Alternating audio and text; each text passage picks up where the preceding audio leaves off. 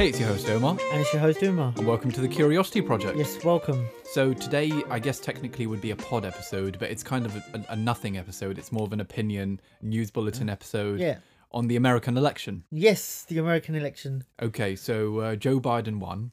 Yes. I'll be honest with you, I already thought that was going to happen anyway. Yeah, I had a feeling he was going to win quite easily, but just the vote counting, which has been going on for the last couple of days, is just taken longer than anticipated.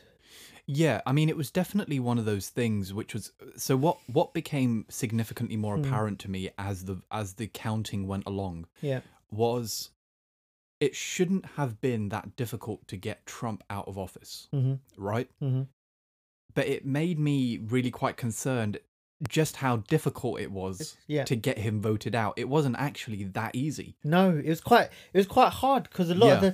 of the states he won by a big margin. Yeah, that was quite interesting, wasn't it? Yeah, so all the ones he won Yeah, the states that Trump won, he won quite significantly. easily by 60%, Yeah. 65%. But the ones that Biden won, he won narrowly. The close ones. Yeah, the swing states. The swing states were very close. Yeah. Like 1% or 0.5%. Yeah, if that. So it was close. It was a nail-biting finish. Yeah. But the reign of Trump is over, and let's hope that the grass is green on the other side. Yeah, let's hope the grass is green on the other side. No, but his speech was very good. Biden done a speech last Yeah, the night. 19-minute speech. Yeah, 19-minute speech with Kamala Harris as well, and it just he's more about creating coalitions and working with the Republicans. He doesn't want to create divisions within the United States and within politics as well. He wants to create alliances and build the bridges that have been burnt and damaged, and on all those international treaties that Trump has stepped away from. Yeah. I know in particular that there's a relatively strong opinion that he has with regards to NATO. Yeah. I don't know if you know what Trump did with NATO.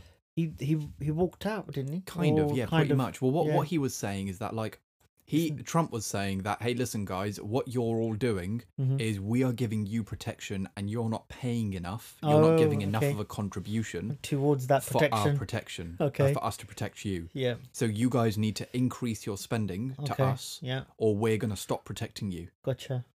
Which, to be honest, is relatively, it makes sense, to be honest. Yeah. Their contributions were significantly lower than the US. And because of that, it caused this significant fragmentation within NATO. Okay, yeah. And there's that famous picture of everyone looking one direction and the president looking the other other way. Yeah, I remember that. Yeah. Which really, illustrated the significant division that had happened now with the states and the European states, the European countries rather.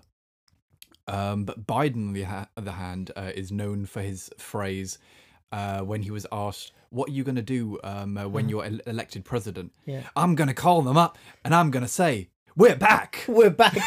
The funny thing was was it either the mayor of Paris, he tweeted or something like he said basically, welcome back America, once he found out that Biden. Oh, is that right? Yeah, he tweeted something along those lines, welcome back. That's interesting, isn't it? Yeah, so they're back on the world stage, back in getting involved in. They're on reputation rebuilding stage, I think, is where they're at. It's by the way, congratulations to Kamala Harris as well, yes, of course. Yeah. What is she? The first female, first black, first Indian, I guess you could call her as well, a woman to be vice president in the history of the US. Exactly. I mean, what a feat. Amazing feat. Yeah. I mean, that's quite fantastic. But yeah, look, the thing is that I think people may potentially be celebrating too early because there is going to be a grueling process over the next 3 to 4 months. Yeah.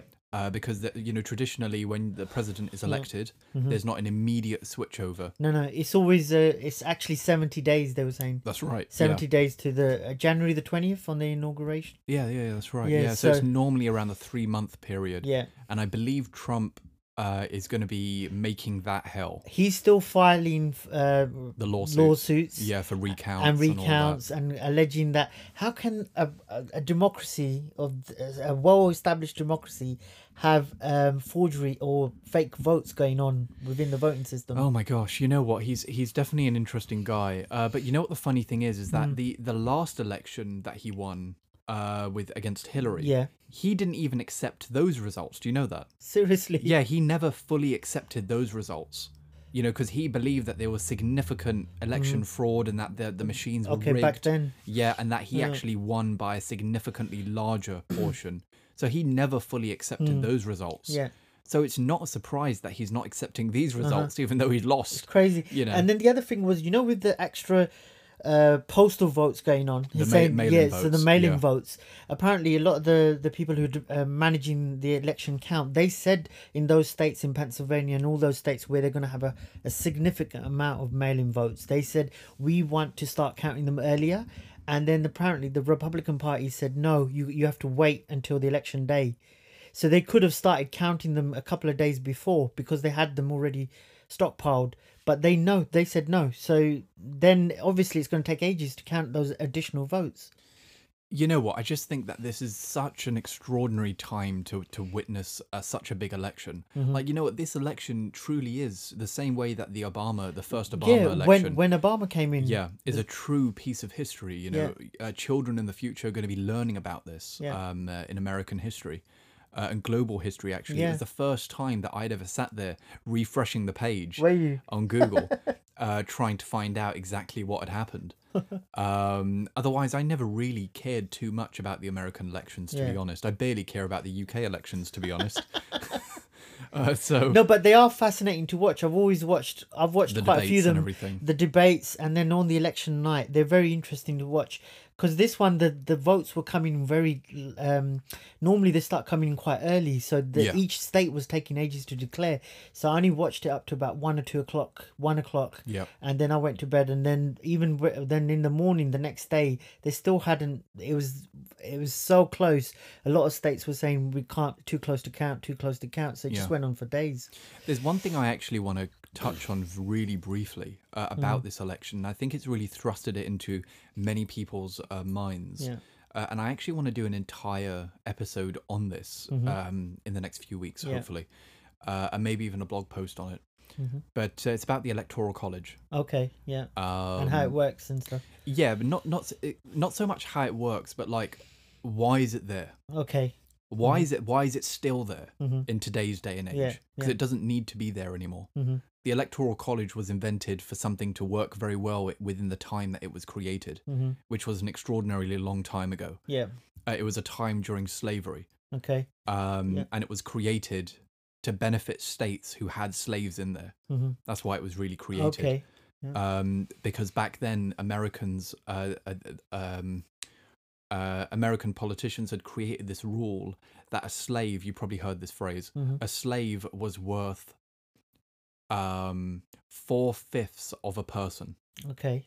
Have you heard that before? I think I vaguely do remember. Yeah. Yeah. So a slave was worth 4/5 of a person. Whoa. So what that meant is that states which had 250,000 people in them but had 100,000 slaves, all of a sudden had a significantly higher head count. Okay. Yeah. So each vote was worth more in with regards to the Electoral College votes. Okay. So the states with more slaves would have a bigger swing in their Electoral College percentages. Okay.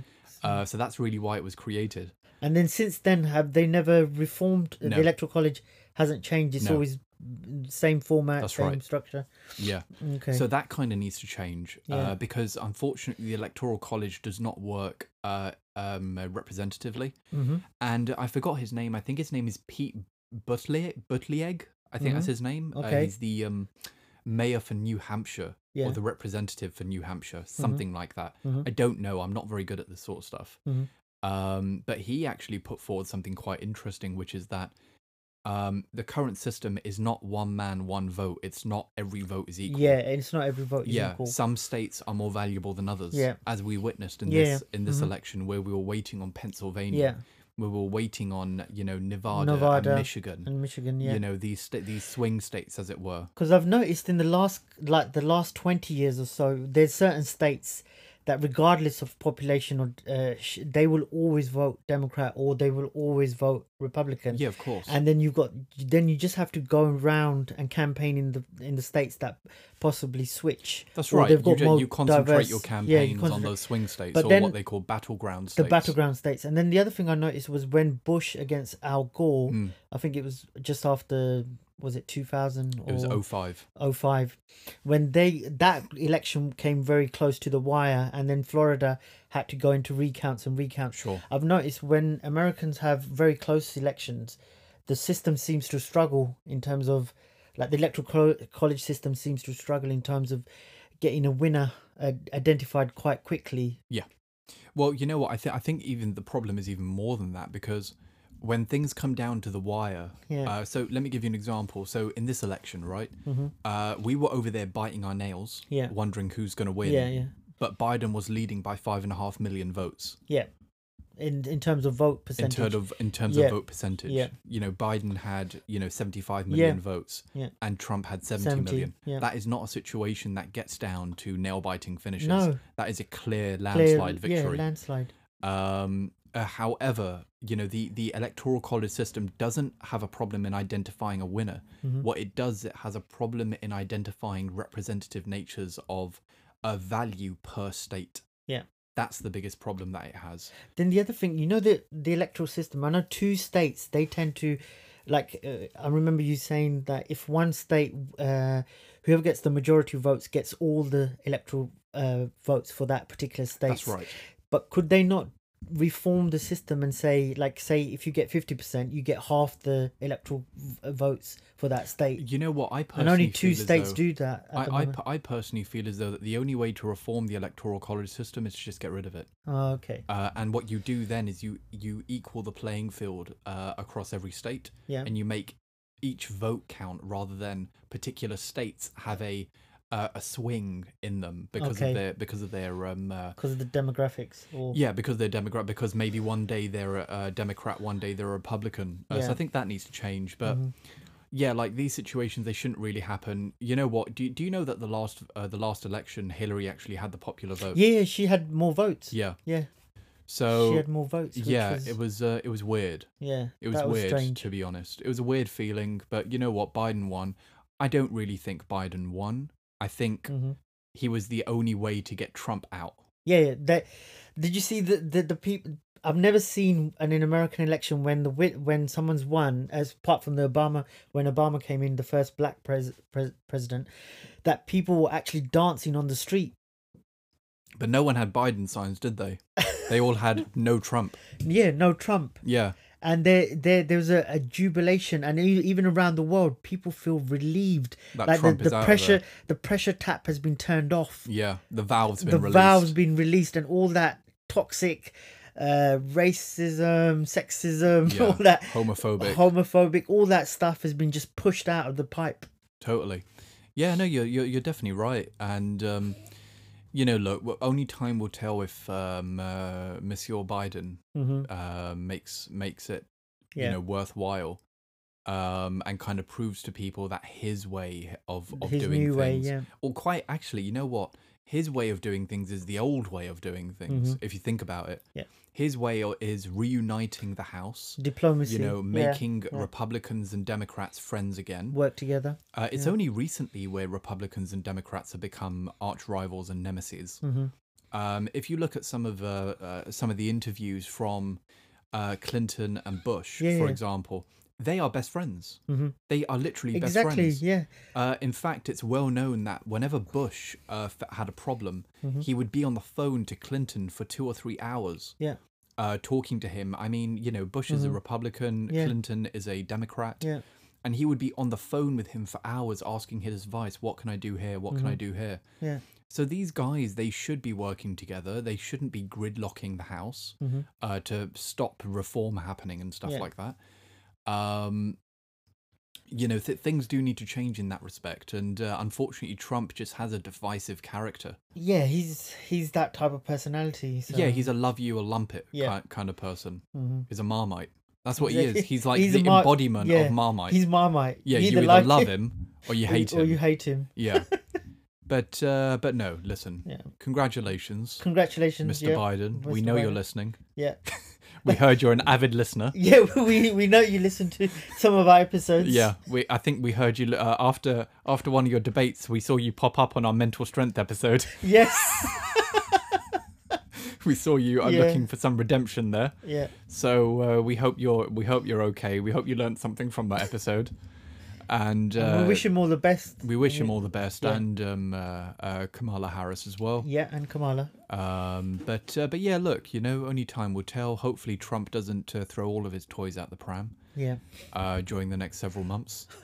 But yeah, it's going to be interesting, especially during these recounts and stuff like that. To see what he does. Any problems. Yeah, yeah.